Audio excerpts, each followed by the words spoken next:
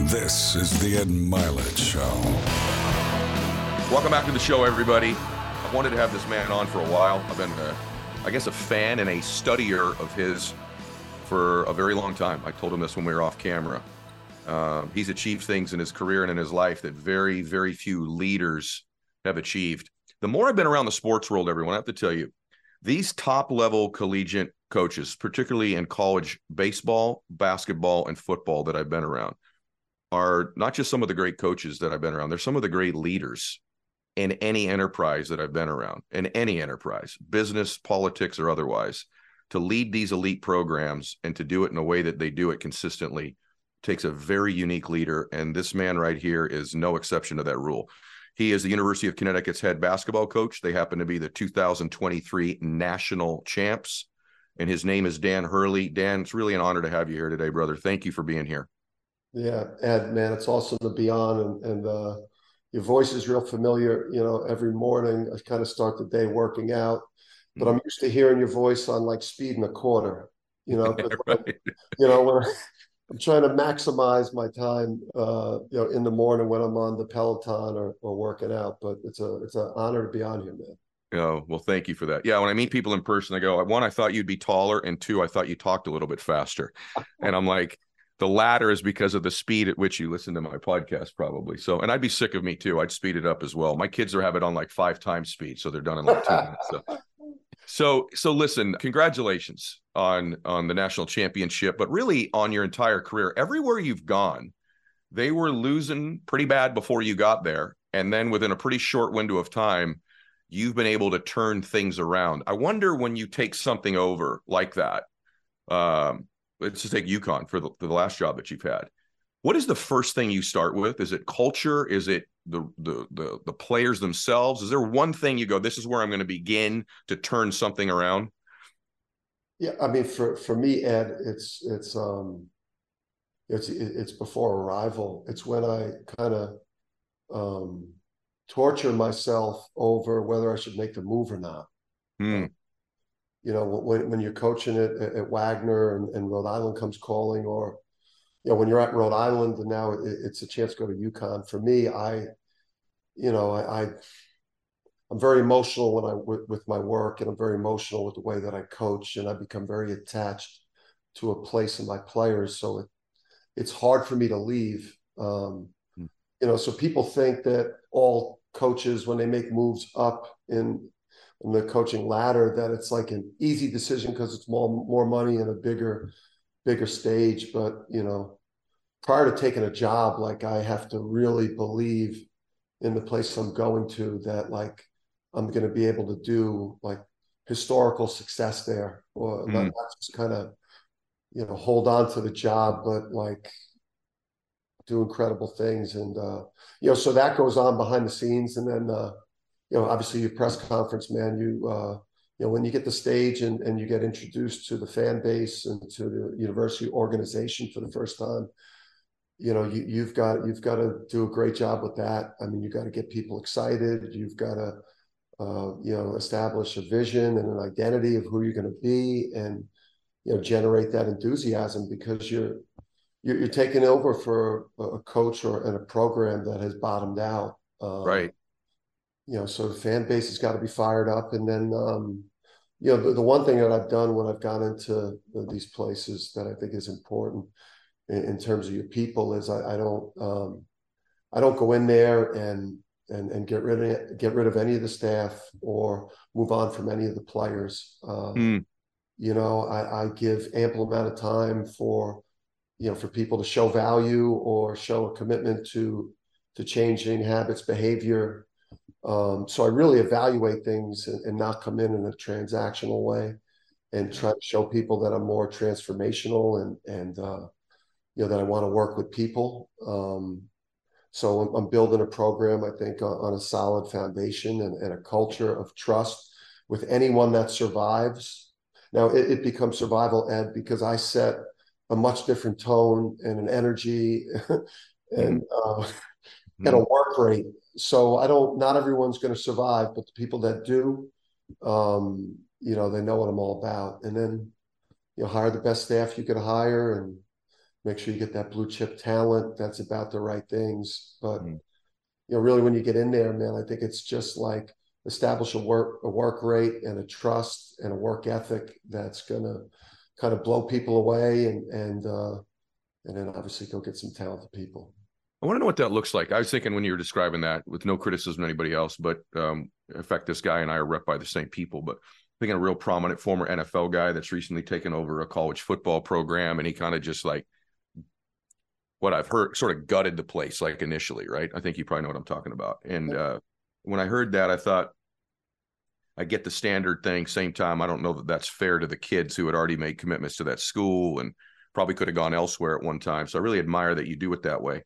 What does it look like, though? So you said, I want to establish a vision. We just get a little granular. So you come in, you have your press conference. It took you a long time to decide to leave where you were because you love the kids. You built relationships with the community, the people, the boosters, I assume. But now you've moved. You've done your press conference. These kids are now used to losing, probably a standard that's not what you're going to set. So is that like an initial, like, hey, here's how things are going to change? Or is it more like, I'm going to show you rather than tell you? I'm just curious, because a lot of people that are listening to this are entrepreneurs. They got an organization right now that's functioning at, call it 60% of its capacity. They're going to listen to you today, who took a team that was literally losing and take them to a national championship. You know, what does it look like to establish that vision and that work ethic, the standard, all that other stuff? Yeah. So, Ed, for me, in terms of the players, I think the first thing that I showed them in the first team meeting, beyond making a commitment to them to to being the type of coach that can really develop them, is I showed them one clip, one play from the last season before I had gotten to UConn. It was from the last season of the prior coach, and I think they were playing Villanova at home at the Hartford Civic Center here. And I think on the possession, I think Villanova might have missed 4 shots in one possession, but got 4 offensive rebounds. So just outworking them, hustling, superior talent plus not giving the effort, right? So Villanova's got better players, and they're playing 1,000 times harder than we're playing, and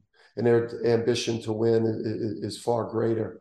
So I showed them that play, and I said that's going to change, and that's not that type of effort. It will not be tolerated. And then I showed them just one possession from my Rhode Island team. I didn't want to go in there and and talk about Rhode Island this, Rhode Island that, because that's not what I think a potentially like a returning player wants to hear, right? Yeah.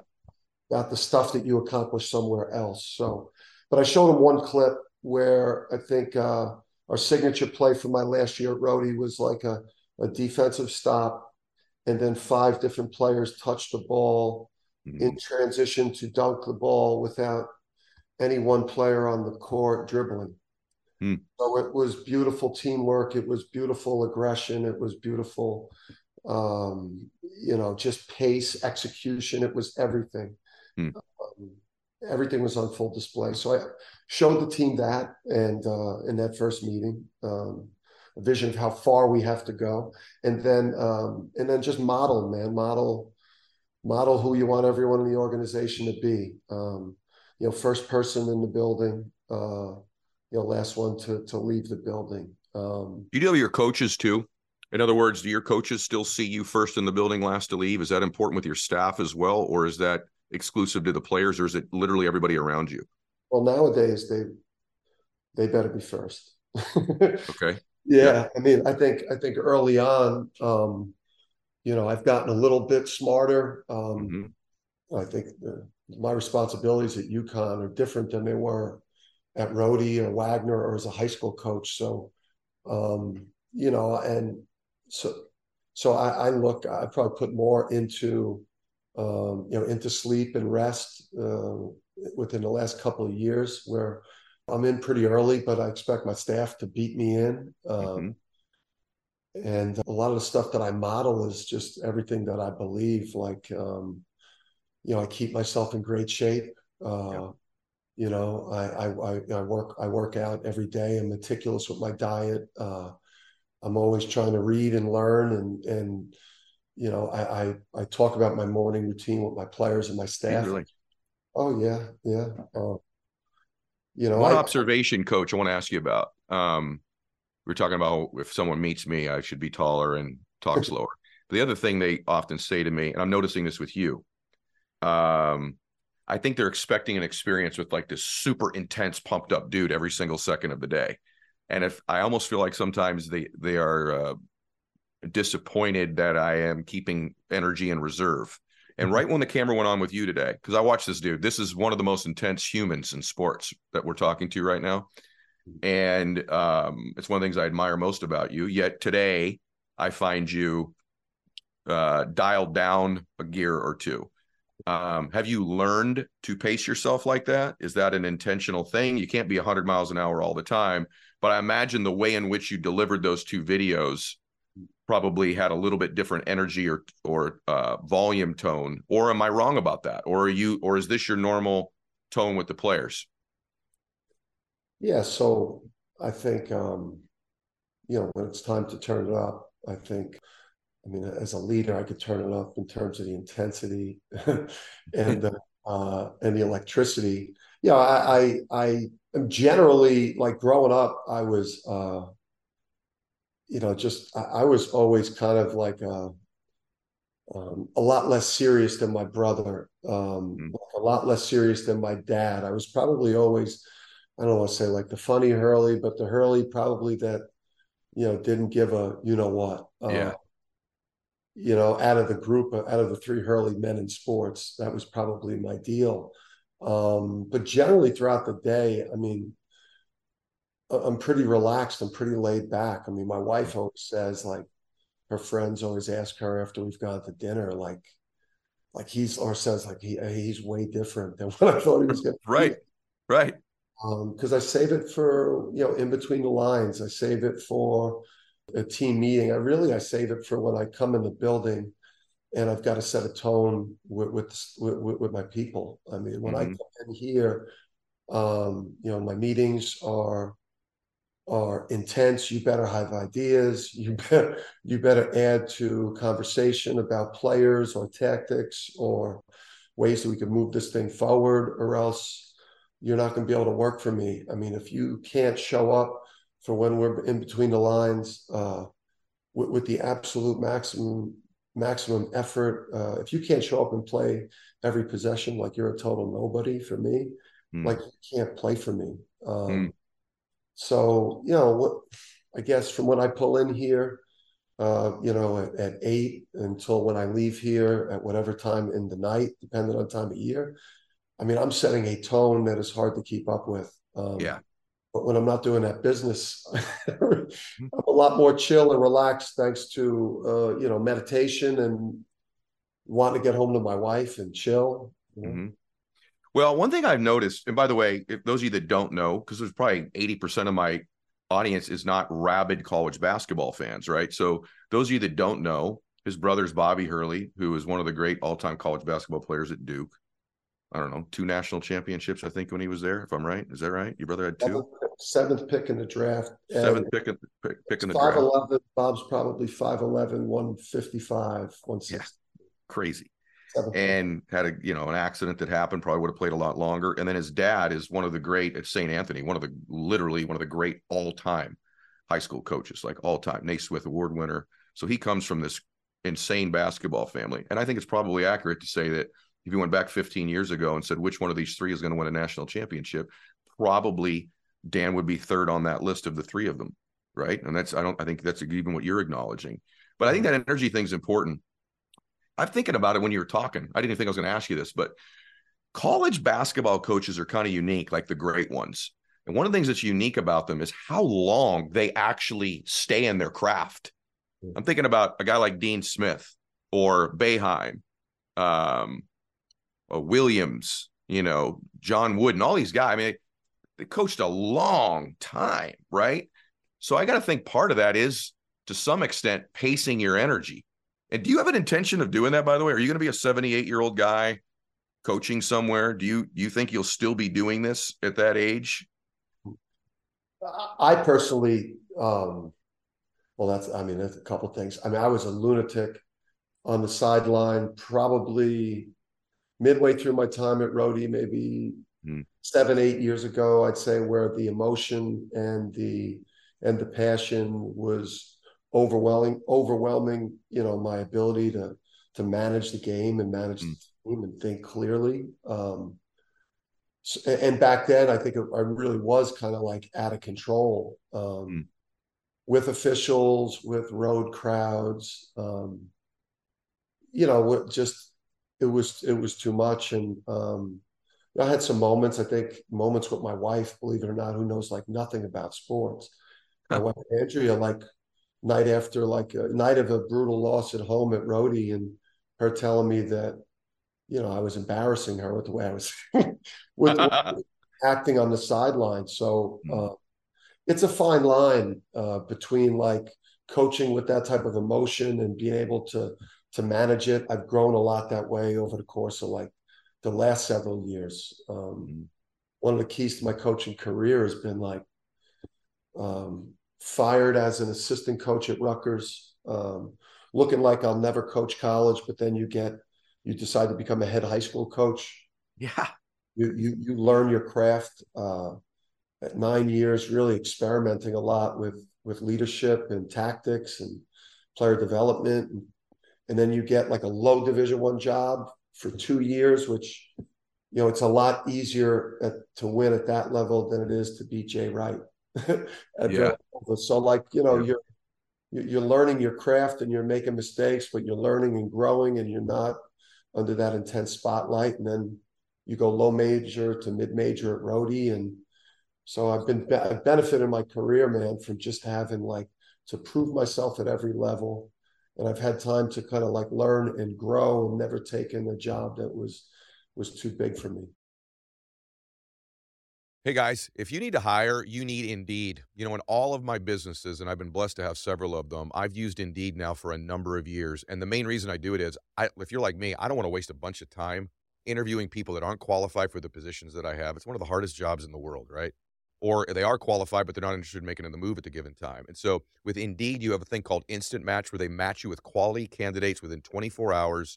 And you're in front of people that want the job, that are qualified for it, and that you probably want to hire. I wouldn't go anywhere else. They've delivered great candidates to multiple businesses that I have right now. So here's what's great. Listeners and viewers on my show, you get a $75 sponsored job credit right now to get your jobs more visibility at Indeed.com/Mylett. Just go to Indeed.com/Mylett, which is MYLETT right now. And you can support our show by saying you heard about Indeed here. That would be great, by the way. Indeed.com/Mylett. Terms and conditions apply. You need to hire. You need Indeed. Hey guys, I want to talk to you about Shopify. When I started the show, the furthest thing from my mind was doing online business, and now I can't imagine my life without it. So I love Shopify because they're a global commerce platform that helps you sell at every stage of your business. So whether you're in the startup phase where you're just launching your online store, or you're at that really big business where you're like, hey, we just hit $1 million in order stage, Shopify is there to help you grow. They've helped me through every single stage. I wouldn't even know what to do without them. So whether you're selling shipping supplies or promoting productivity programs, Shopify helps you everywhere, from their all-in-one e-commerce platform to their in-person POS system. Wherever and whatever you're selling, Shopify's got you covered big time. They help turn browsers into buyers. They convert their checkouts 36% better than all the leading competitors. And I've used them for everything I do online. So every single thing you see that I market online, Shopify is somehow involved. I wouldn't even know what to do without them. Sign up for a $1 per month trial period at shopify.com/Mylett, all lowercase. Go to shopify.com/Mylett now to grow your business no matter what stage you're in. Shopify.com/Mylett. There's stuff I've always wanted to ask a great leader. Maybe you don't get asked this very often, so this might be stuff that it's in the core, but it's not asked a lot. And it's about criticism. Not that how you face it. That's the second question. How you deliver it. I'd like to ask you about that. How do you, and do you do it differently now? How do you deliver criticism to a coach, but mainly to your players? And because you're dealing with, we forget this. I'll watch even college basketball this day. I'm like, this kid's 18. He's 19 years old. And at a school like UConn, man, the pressures of boosters and crowds and arenas and, family back home depending on you. How do you deliver criticism to players and coaches? Are you cognizant of the way you do it? Do you just fly off the handle? Is it different with certain players over others? I think it's one of the most important nuances as a leader is to be able to criticize somebody in a way that causes them to grow. I have to tell you, this comes because I had a coach criticize me in college when I played baseball, and I'm 52 years old to this day. And he recently came to a speech I gave, showed up out of the blue. And I turned and gave him this big hug, and I actually started crying because he was proud of me. Mm-hmm. But actually, the reason I was crying was I have never forgotten a particular criticism he gave me that just crushed me. And it wasn't delivered. It wasn't like, lift your elbow or spread your legs out. It was personal. And to this day, I probably think about it 25 or 30 times a year. Is that nuts? So I think it's an important thing. I think it's a real relevant question. So what's your answer to that? I would say it starts in like recruiting when before they even get here. For me, I won't take a recruit at UConn where this is a pressure cooker. You coach here or play here, you better have the stomach for it. Because the standards are super high. You got the 5 national championships with Coach Calhoun, one of the GOATs, and then Kevin Ollie, and then you got Gino over there with 11. All right. The women's coach, guys, coaches women's basketball, 11. He's got 11. So it starts in recruiting. I need them to watch a practice. I need them to see us. I need to see us at work. I need them to see the pace, the tempo, the competitiveness, my entire coaching staff's attention to detail, the intensity of our work. I need them to understand that workload. And then in recruiting, we don't cheat. I mean, we don't lie to them about what this is going to be. I mean, this is about us being allowed to coach them and get the most out of them. And sometimes it's going to hurt. It's going to be painful. There's a reason why they say the truth hurts, right? Mm-hmm. And I just feel like the way that we recruit them, because of the substance with it, and then when they step foot on campus, the time investment, all these players talk throughout college basketball, and our players are on campus 11 months a year. A couple days for Christmas, different holidays, a little bit for summer, maybe a week here, but 11 months our program is functioning and operating at a very intense level. I'm not out playing golf. I'm not out, writing a book on leadership or at my vacation home. Like, I'm on campus every day that they're on campus, pushing, pulling, running our program, practice, whatever we're doing, strength and conditioning, off the court player development. Like, I'm pushing for them every single day that they're here. So for me, I feel like, the day after a game, where they don't perform the things that we need them to perform for us all to succeed together. Yeah, I mean, those film sessions are going to be tough, and I'm going to be honest about the things that you're not doing. But the foundation that the relationship is built on, the time investment, my evidence of success at various levels as a coach, it gives me, I think, the ability to be honest, to be tough on them when I need to, but then also to celebrate them when they're successful. So, Coach, I'm curious, Dan, not to interrupt you, but I'm curious, do you have that kind of sensory acuity where it's been a rough film session and that potentially the kid is losing his confidence? Do you have that kind of that sensory thing where you'd pull a kid in if that's happened and, I don't know, love on him, remind him of your belief in him? I just think these are things that great leaders do almost intuitively, that they don't even realize that is the separator oftentimes, is these little nuances. A guy tries to model you, for example, and he's intense and he's getting in there, what's about their pants about film sessions, but they miss the other thing.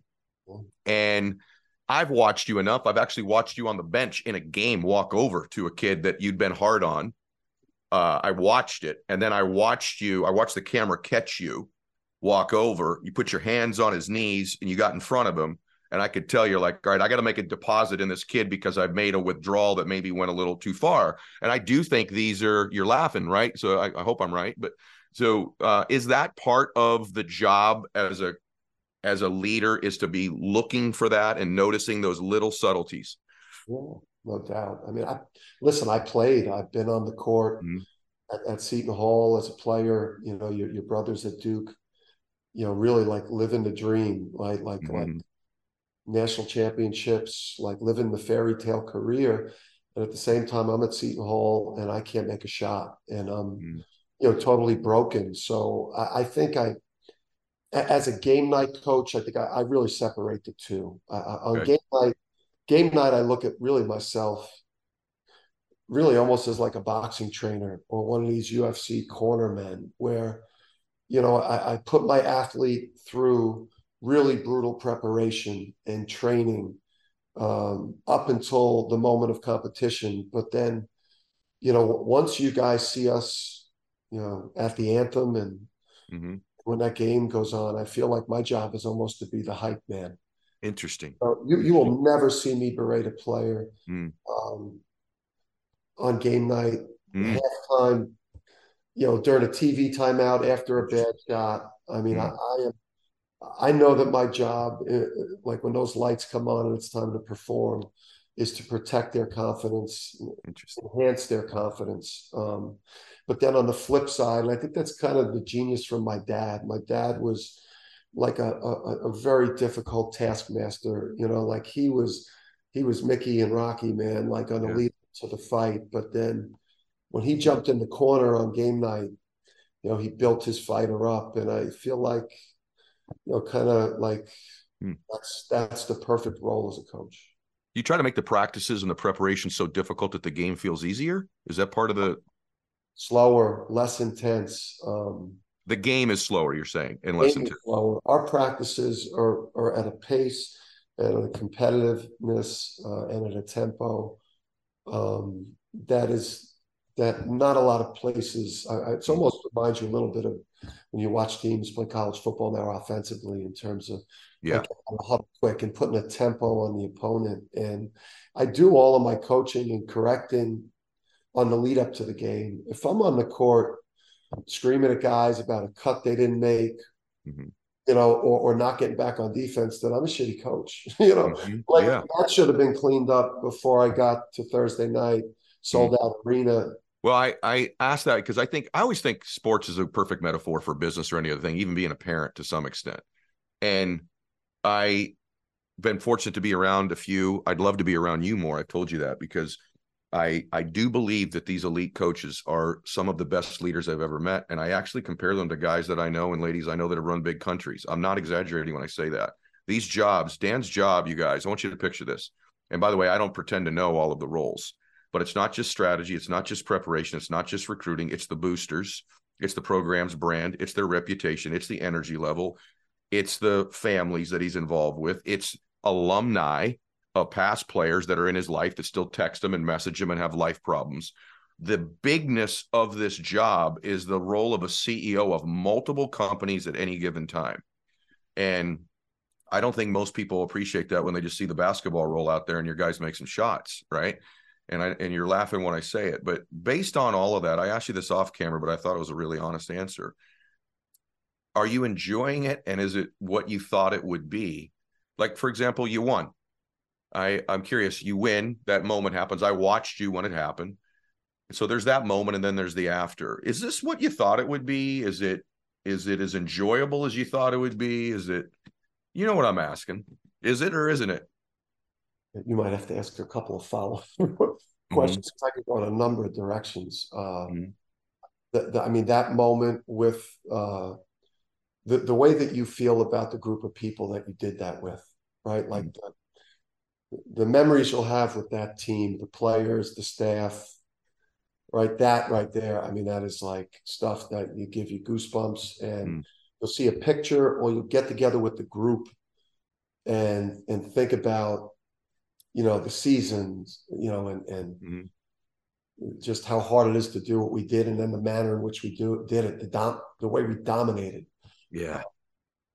But I mean, a lot of the other parts of it, no, you know, uh, Yeah. really, no, man. Like, I mean, that there becomes, in a way, that overall feeling becomes now something that you're probably putting greater pressure on yourself.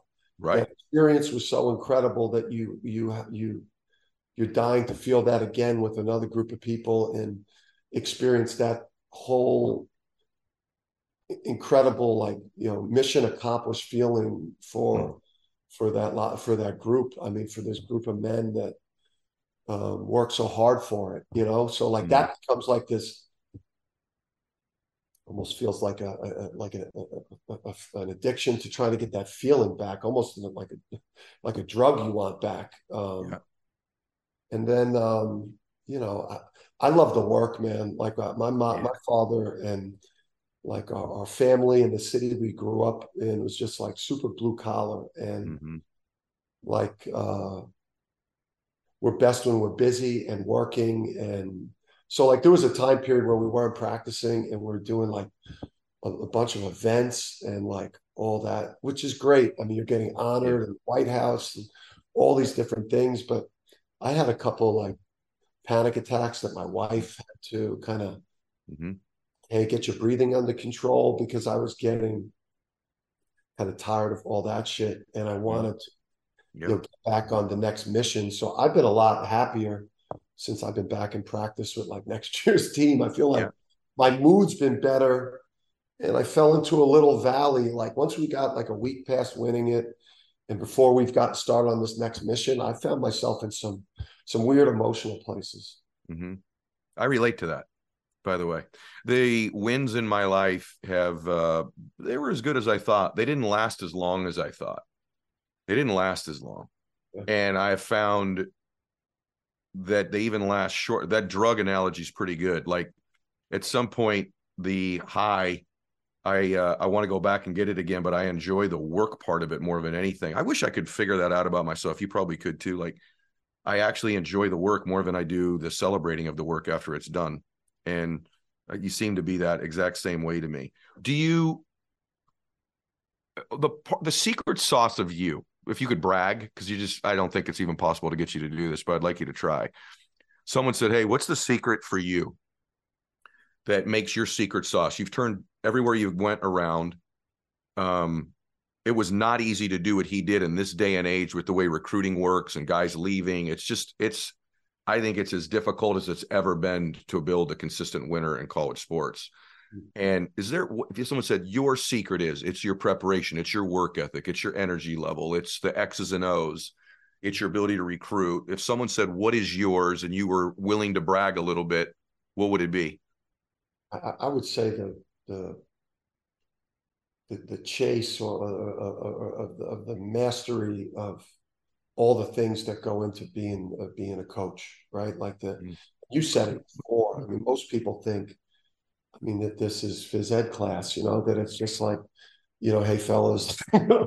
it's very complex. I mean, it's you have the culture of your organization that you're looking to absolutely perfect, and you're looking for any crack of it in any behavior or any habit of all of your people on a daily basis, right? So, you've got the cultural, you've better, your recruiting practices and your ability to attract elite talent, right? Your ability as a coach to help your players, develop and acquire and develop new actual basketball skills.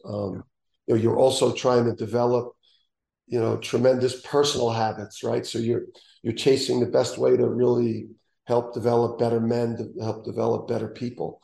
You're constantly, trying to learn and grow as a tactical coach, right? Yeah. Offensive strategy, the defensive strategy. There's all these different ways that you can attack your opponent tactically during a game. The marketing and branding of your program. Are you creating the excitement in terms of selling tickets and big social media presence?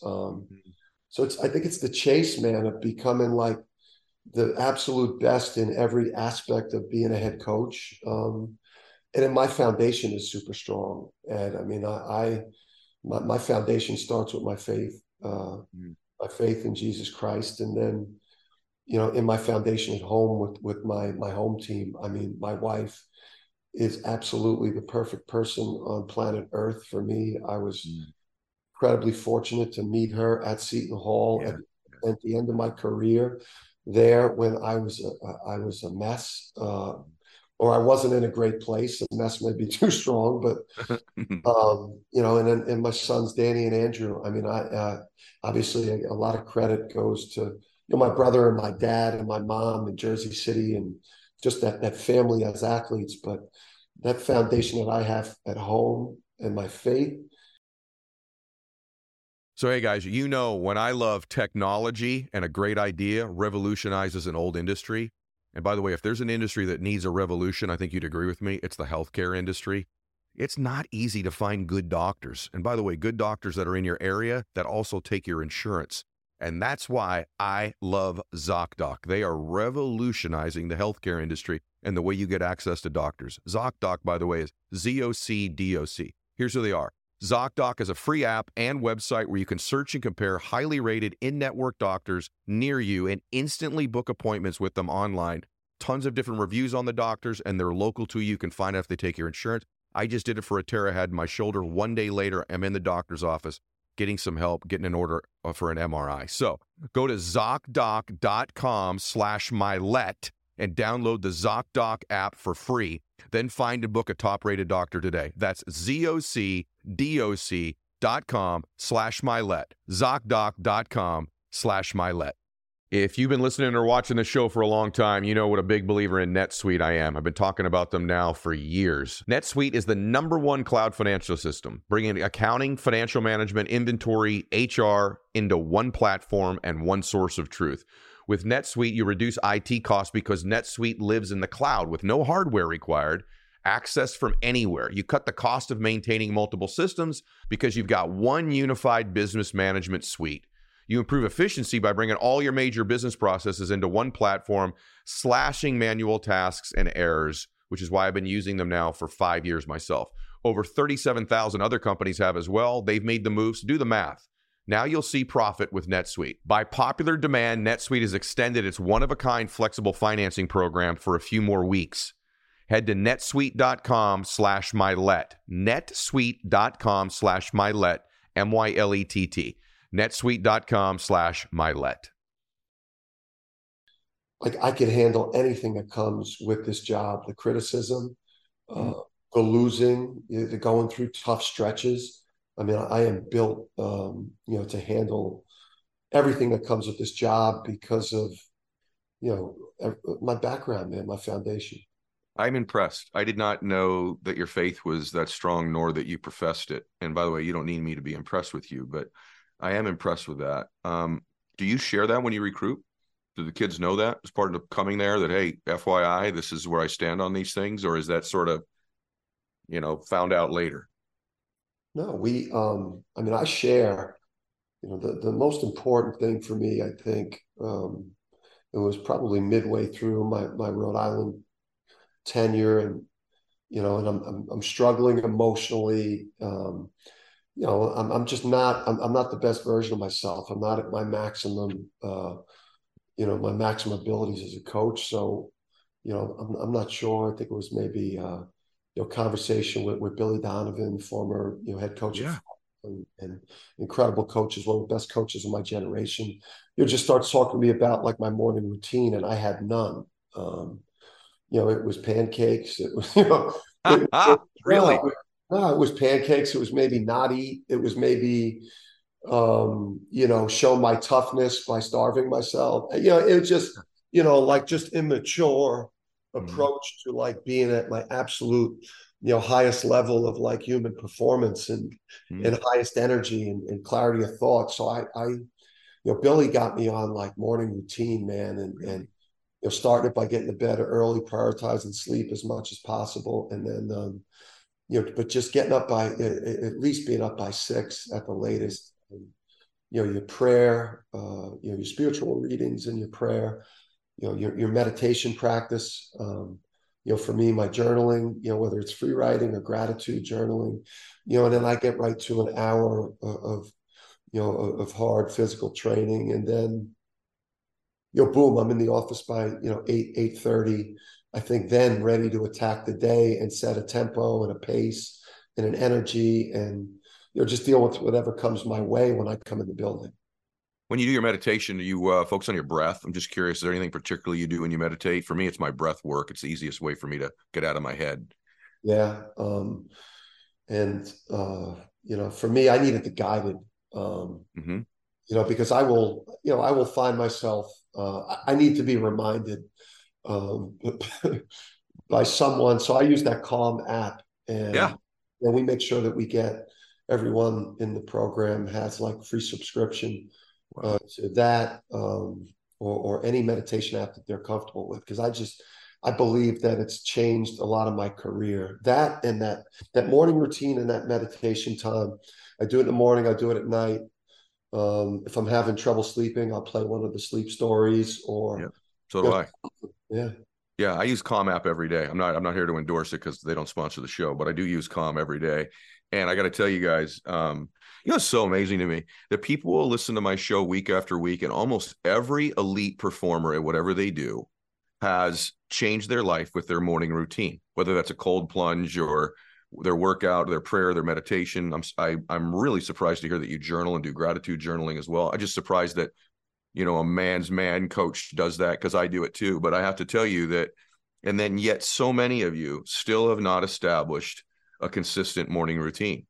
And the one thing I will say, and I want to take Coach's time up, but no matter what that routine is, and mine resembles yours, is that what it does is it gives a predictability to the rest of your life. If the beginning of your day starts out willy-nilly responding to text messages and everything else, you're just sort of a reactor. You just react through your entire life. And at least if you have something you do for 30 minutes or an hour or 2 hours to start your day, the probability of you having some measure control over the rest of your day is increased. And I just don't know how you're going to compete in business or life against people who are routined like this when you're not. I don't think you can compete against them. I'm competing against killers, Yeah. The Big East Conference, which I coach in, it's a bunch of unbelievable coaches.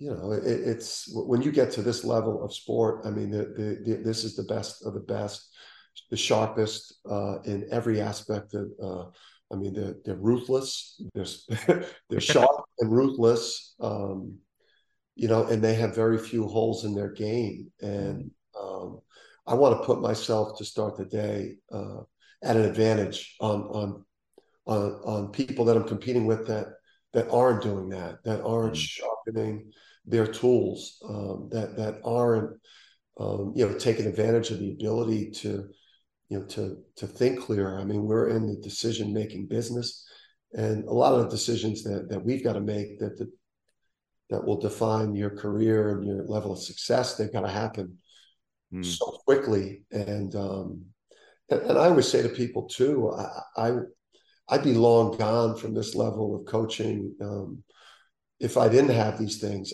People see me on game night. I got thrown out of a game, of one of our most important games last year. I've been ejected from games twice since I've been at UConn. I have just a history of sparring with officials. I become the ire of most opposing teams' fan base because of the energy that I coach with. Yep. I had our GA Ed do camera time this year, Fox. How much more camera time am I getting than the opposing head coach? Just because of my antics and my energy and the way that I show up on game night, I was getting twice as much time. So I should have had some patches, man. Some like a race car driver or a tennis player. Yeah, right. And if I wasn't doing these things to kind of calm myself and for me to like go beyond that line, I probably would have melted down by now, had that incident, because my engine runs high. Well, that's the thing I was just going to say, Coach, is that one of the things that you have to know yourself as a human being. And if you have a propensity to run hot, which you and I both do, I run hot. So I don't really have to worry. Some people have to worry about something else. So if you're listening to this, it may be different. But if you're wired like the two of us, to the extent that I don't have to worry about getting cranked up, I have to worry about emotional control. I have to worry about not letting it get away from me. I have to worry about when I'm in criticism mode of going a little bit too hard, not I don't lack candor.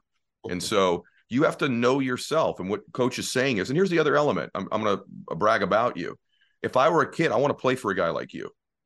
I think more and more it is elite. He is competing against killers. If I were a kid, I want to look at what this dude's fitness looks like. What's his routine look like? What's his emotional control look like? Right? What's his faith look like? What are his disciplines? I don't want to be coached by a guy that's not got that stuff together. I want to be coached by a guy that I can model, a real role model.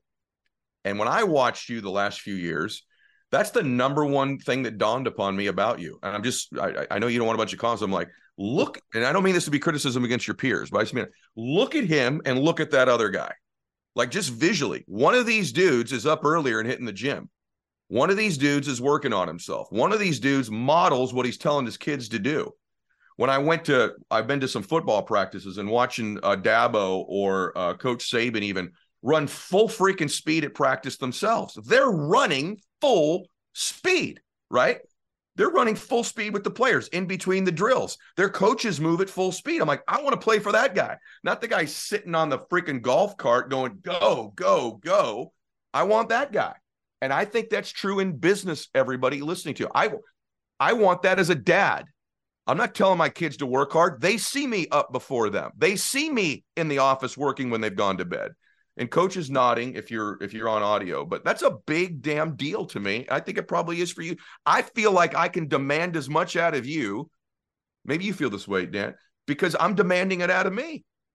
Yeah. I mean, when I come in here in the morning, I come in with my shirt wet, when I'm coming in here, I'm coming in from having just worked out at home, just driving into the facility.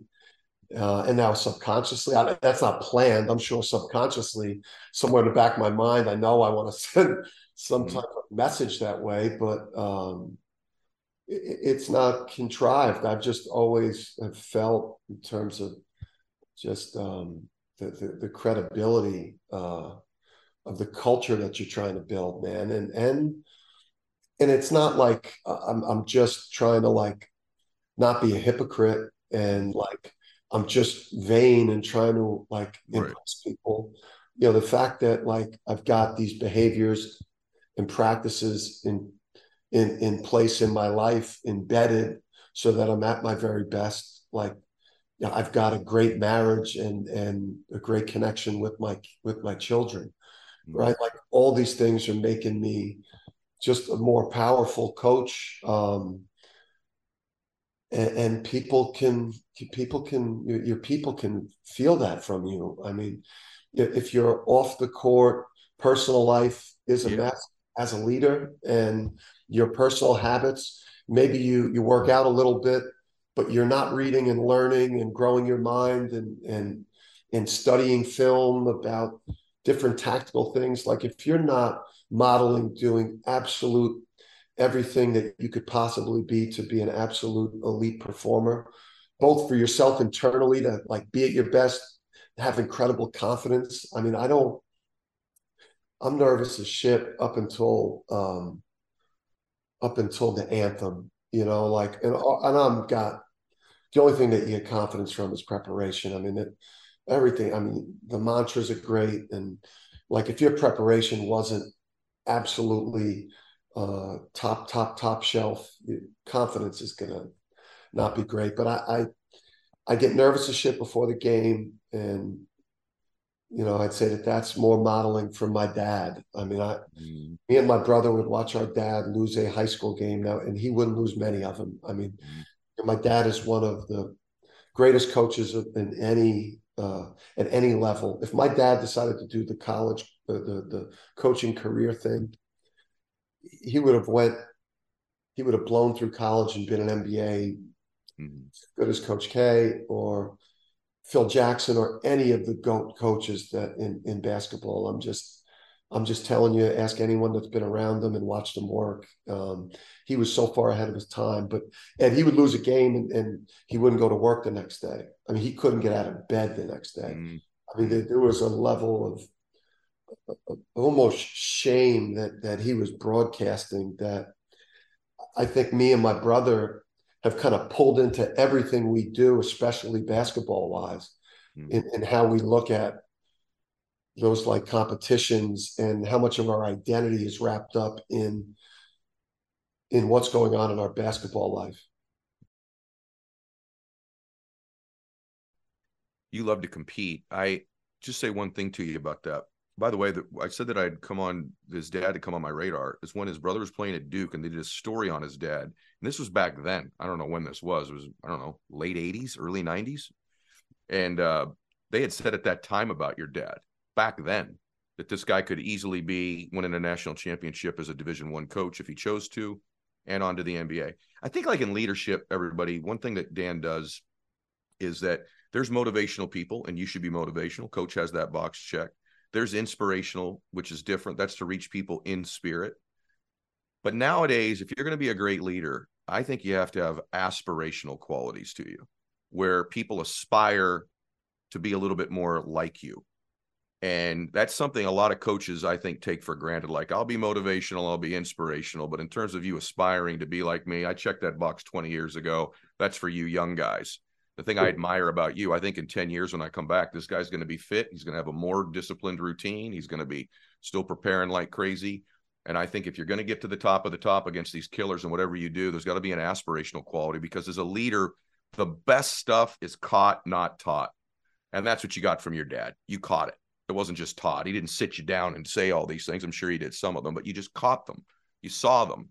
And that's one of the things I admire. I want to give people hope about themselves, because they're listening to this like, oh, wow, these two guys, routines, working out, cold this, meditations, come into work sweaty, get up early, get in there by 8. I'll give you guys a little hope.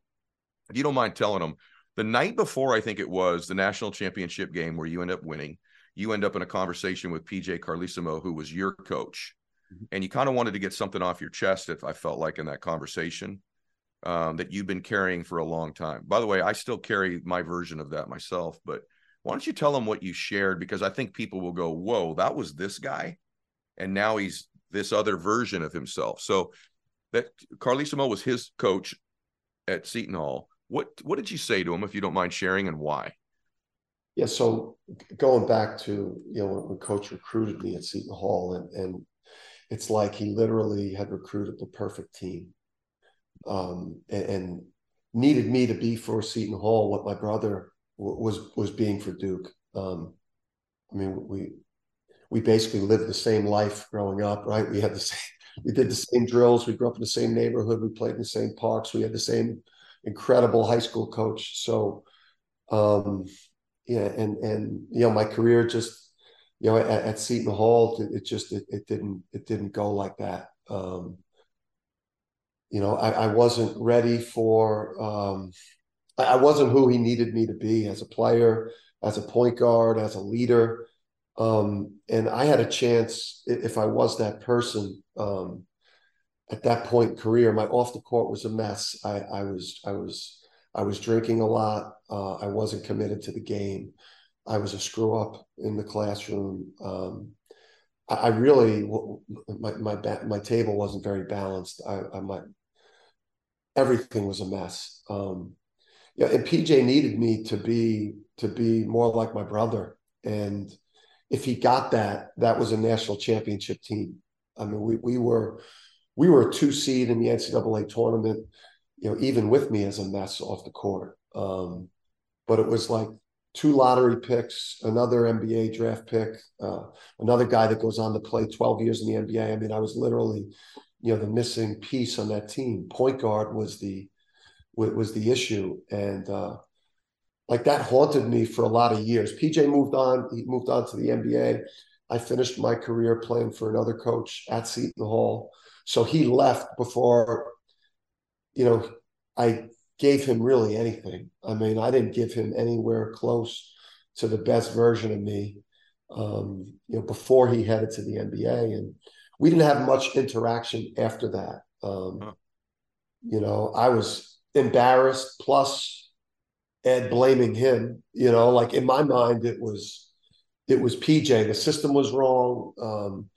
I wasn't playing in the right offensive system. I wasn't being used correctly. I mean, it probably took me until like my 30s to realize how much of a mess I was in my 20s or my late teens.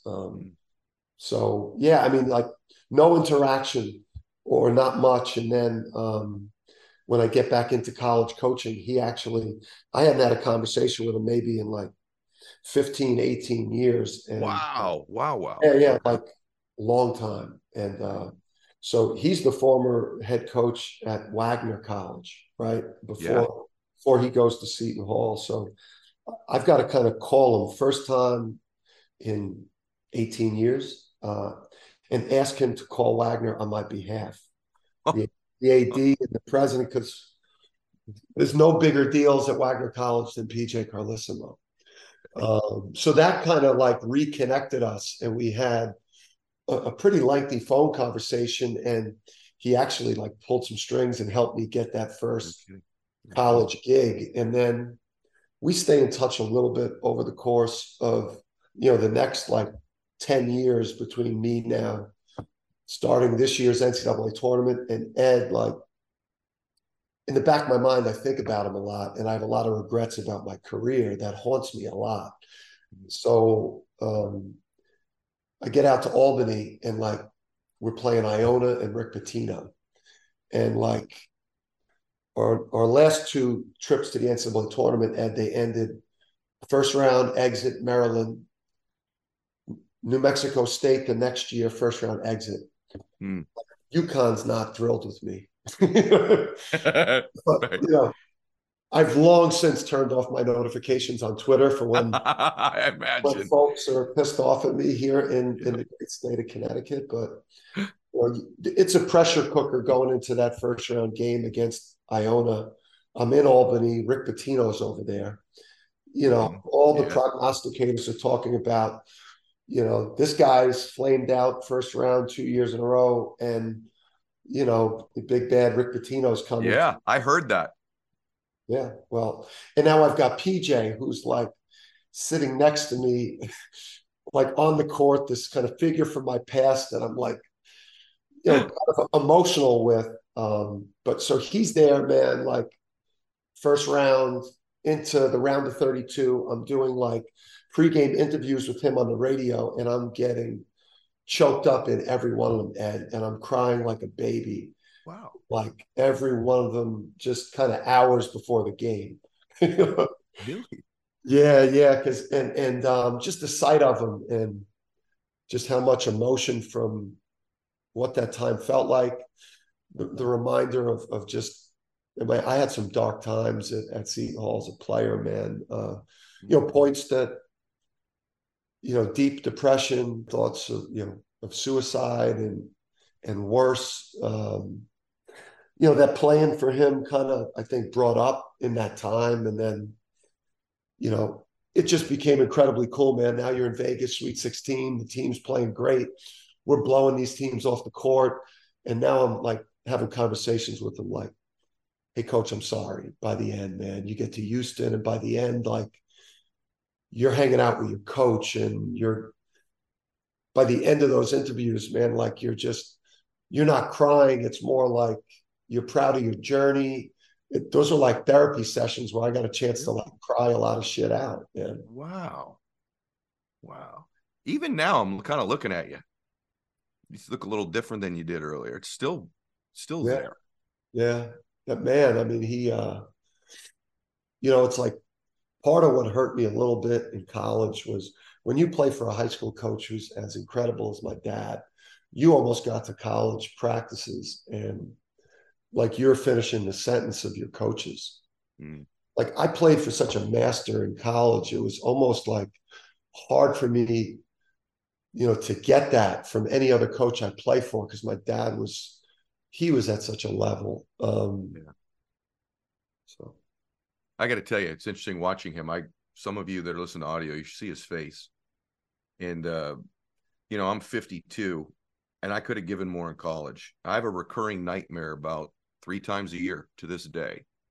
I talk about when I go talk to college teams. I held a little bit in reserve in college. And here I am, whatever the good things are that happened in my life. If you flip the camera on, I've been in interviews, I look a lot like you look right now.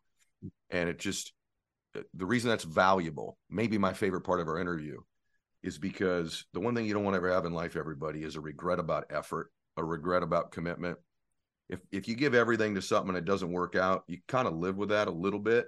But when you know you left something in the tank, you let teammates down or family down, I don't think any amount of winning anywhere else completely makes up for it at any time in your life. And I'm watching this man who's at the top of his craft. He's number one in the world at what he does, and still shoulders hunched over, the face changed, his head shaking. It's an emotional thing when you don't give your best to something. And in a lot of things in life, you don't get a second chance. And that includes your marriage. If it's not going well, maybe you shouldn't quit on it so soon. Maybe make another run. Maybe it's as a dad or a mom. Maybe it's in your business. Maybe there's something you could be given more to. You don't want to get to the end of your life and run out of time, because he can't go back and play college basketball. I can't go back and play college baseball. At some point, you'll be able to play your life again. And you don't want to get out of this thing with that feeling for eternity, right? You want to get out of this thing having given it. So I really appreciate you sharing that, Coach. Yeah. You want to say, you were going to say something extra there? I didn't want to cut you off. Yeah, that's where you see, I mean, for the frustrating part, probably the haunting part is when you know the commitment that you made just to get to that point. I mean, the things that me and my brother did, the commitment on a daily basis, and the way, that my dad pushed us from such a young age. When you're talking about, my brother was 5'11", never dunked the ball in college. But is maybe the greatest point guard in the history of college basketball. It probably shouldn't even be a maybe, but he's the most decorated college basketball point guard of all time. All-time assist leader, 2 chips, 7th pick in the draft at 5'11", 160. I mean, that's the type of people that my dad raised in terms of unbelievable. What he pushed us to do, in terms of sacrificing a lot of other things in your pursuits, like understanding, that thing that you want to build your life around. For us, I think, my dad understood, that if he raised us a certain way, I mean, that the standards were so incredibly high, and it wasn't exclusive to basketball. I mean, it was, if you got a test or a quiz, that had something maybe with a 7 in front of it, like 75, forget failing something. I mean, we didn't have to get straight A's or all 90s if you're a little kid, Yeah. but like, man, I was scared to death if that thing said 71. Do you think when he held you to that standard that, because I think holding someone high standard, I want to ask you about this since you're on that. I think there's a hidden message when you hold someone to a super high standard, which is, the hidden message in it is, I believe in you. I think you're capable of this.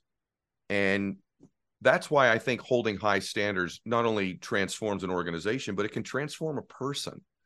That it says that you're this amazing. This should be the standards you can perform at and live at. I think that's one of the hidden things about high standards. You agree with that? Yeah, I think you've got to be ruled by, by your internal, right? I mean, the external stuff, it's not going to do it. I mean, I'm looking out the window of the banner, I see we got 5 banners. I could see the 2023, but it doesn't feel the same way as it did when I first saw it.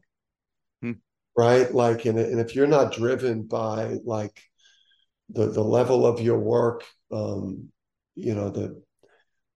that feeling, I think, that gets instilled in you, that like everything that I'm going to do, I know, like, it sounds simple, but like everything that we ever did, like, it had to be at our absolute best level. If we would never, like, there was a kid we were in Sunday mass, and me and Bob were talking during a homily, like, like, like we couldn't act like we couldn't be neighborhood asshole kids, Yes, yes. like we had to be respectful of our teachers. We had to be like respectful of older guys in the neighborhood that we could learn something from. Like we had to do well, and we had to do all of our homework. Mm-hmm. You didn't have to be the smartest guy, but the effort always had to be great, right? The end product didn't always have to be the A+ game, but the effort that you put into the outcome had to be done a certain way. And my dad trained us incredibly well, and it's sprung into every aspect of friendships, relationships, right? Everything. It's not just as a basketball coach. I want to ask you two things before we finish, because I've thought a lot. I want to go back for a second. I've thought a lot about when I was there, why I didn't give full effort. And I don't know if you have, but I did. And I'm not sure I'm right about this, but I think, like, your dad held you to these standards, right? I think part of that was you knew he believed in you. Maybe you never got all the accolation or admiration or whatever from him, but the hidden messages, we don't act like other families in church. We don't do this stuff. We're not just everybody else, right? That's the hidden message. We're not better, but we're not like that. We conduct ourselves a certain way, our preparation, our effort. And when I got to that next level, if I look back on it, and I want to ask you this because I think this is what most people struggle with at every aspect of their life. I've really unpacked it. Like, why? By the way, and you wouldn't know if you watched me that I wasn't giving full effort. I was still there pretty early. I still took extra BP. I was still in the gym, but I knew there was a level of preparation and focus and my diet, my nutrition. Why didn't I? Because I knew I was on limited time. I knew I only had the 4 years back then. Why didn't I? And I think if I'm being honest, when I got to that next level, there was a small part of me that did not believe I was good enough at that level. That when the level changed, when the demand changed, and this could be the level of, look, you're making $80,000 a year, now you're making 200, and you could go to $1 million, right? But for me, if I really unpack it and I'm honest as a 52-year-old man and I look back, there was a little bit of me that wasn't sure I was that good at that level. And I think somehow that caused me to either sabotage it or hold a little in reserve or have an excuse or blame other people. And the level change caused a slight, just minuscule lack of belief that ended up in this effort that was 99.8% or whatever it was of what I could have given. What do you think about that? Boom. Yeah.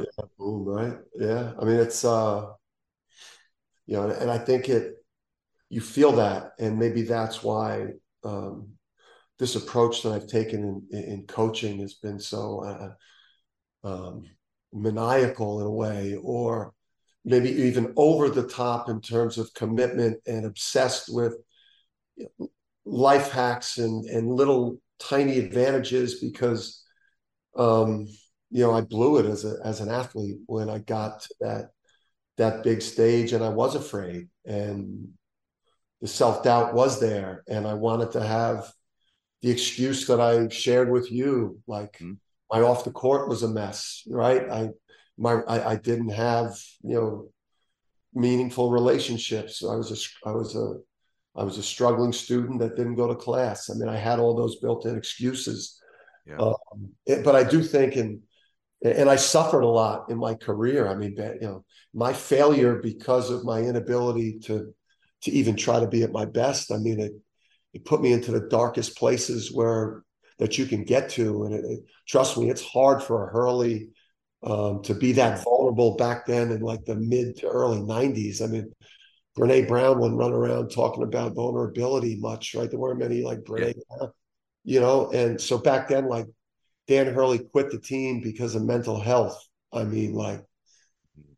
It took it took a little bit of something to be able to kind of step away and understand I was in the danger zone of maybe, potentially committing suicide is where I got to. Wow. When stuff got real bad because of the bubbling feeling of regret. But I'm pouring all of that into my coaching career. That's why I think, and the day that I can't, I will not linger.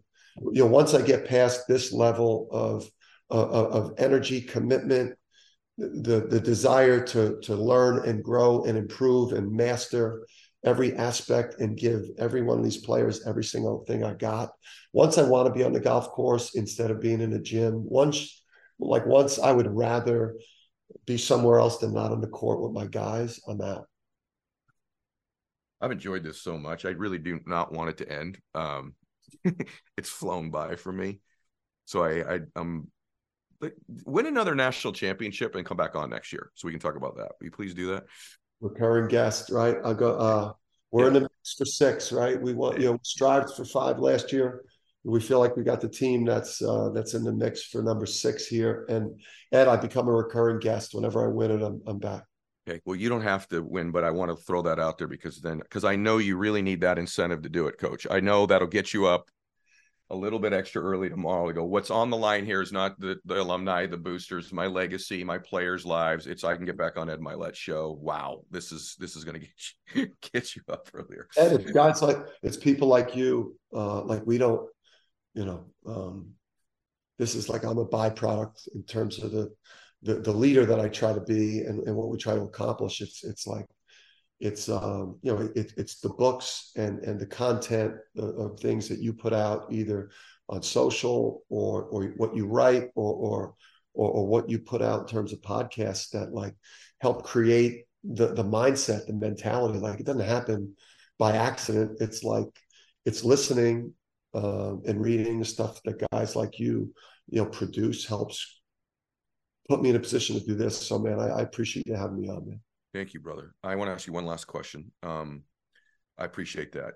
Ironically, you just did it here today. This has been a master class. To be really honest with you, I'm probably going to let my son hear this one before it comes out because it's a master class on getting it. You guys, you just got an hour with the best of the best in the world at what he does. You don't often get in the brain and the heart of somebody that performs at this level in their prime. Like he said, you get them 15 years later when they write a book about what they used to do. But to be able to get them in the midst of doing it is incredibly rare and not something I take for granted. The last question is about pressure because of what you just said. How do you deal with it? How do you deal it for the players and for yourself? And do you feel it? You just won a national championship. You guys finish 4th in the Big East or something next year. That's probably not going to cut it. So do you feel pressure? Is it healthy? Do you turn it into something? How do you deal with that for you or your players? Yeah, I feel I feel incredible pressure to win every game. I think that your physiology, your emotions, your mental health during the course of the 5-month season, man, the roller coaster ride. You again, your foundation better be strong because you're under intense scrutiny. You're under intense criticism when it's going bad, but far, far greater than that is this competitive animal that you have inside you that just, I feel like I coach every game like I've never won a game. I coach, I got 2 chips on my shoulder when I'm coaching. I don't have one. Part of it is I was a high school coach for 9 years while a lot of the people that I'm now competing with were coaching at the level that I'm at right now. So when I was coaching at a much lower level, these guys were at the top of the sport. Now I'm at the top of the sport with them, and I want to prove that I'm better. That to me, as a competitor, I think about that all the time. I want to be better than the other guy. For me, in terms of overall, the analogy I think for me is I'm almost feel like a batter that is trying to hit through the cycle with his career. And I feel like I got the triple, there's a lot more that I want to do. I want to win. I want to win more of them. I want to win the conference championships. I want to finish number 1 in the country. I want to keep putting players in the lottery, in the NBA draft. I want my assistant coaches to become head coaches. I want to be like the program in college basketball over the course of the next, bunch of years. So in doing that right now, I feel like I hit the triple. Home runs out there, the double, the single, but the triple's the hardest one to get, man. Yeah, you got the one. Getting that first one, man, I feel like, my confidence in what we do is going to make me and make us harder to beat from here on out. It's not going to win us anything, but our belief here at UConn basketball, we show up in a certain way where we look, I think, already like we believe, but our belief in what we do is higher now. Yeah. Well, it's been validated. Your system, your processes, your preparation, your style, everything, your culture, your standards, your identity, it's been validated. And now it's just a matter of running up the score. I got to tell you, Dan, I enjoyed today just so much. I not only admire you, I really like you. And I told you this off camera. If there's anything I can ever do for you, brother, I'm a real fan of you. And I'm rooting for UConn. I'm rooting for your family. I'm rooting for your players. And I'm rooting for you. So thank you for today. Well, I appreciate you, man. This was awesome. It was awesome. All right, everybody. Hey, share this episode. You just listened to one of the greats in their prime, like in the midst of what they're doing. And I have a funny feeling we're having him back next year because we got one thing he's got to do it, but I got a feeling he's coming back. All right, everybody. God bless you. Max out your life. This is the Ed Milet Show.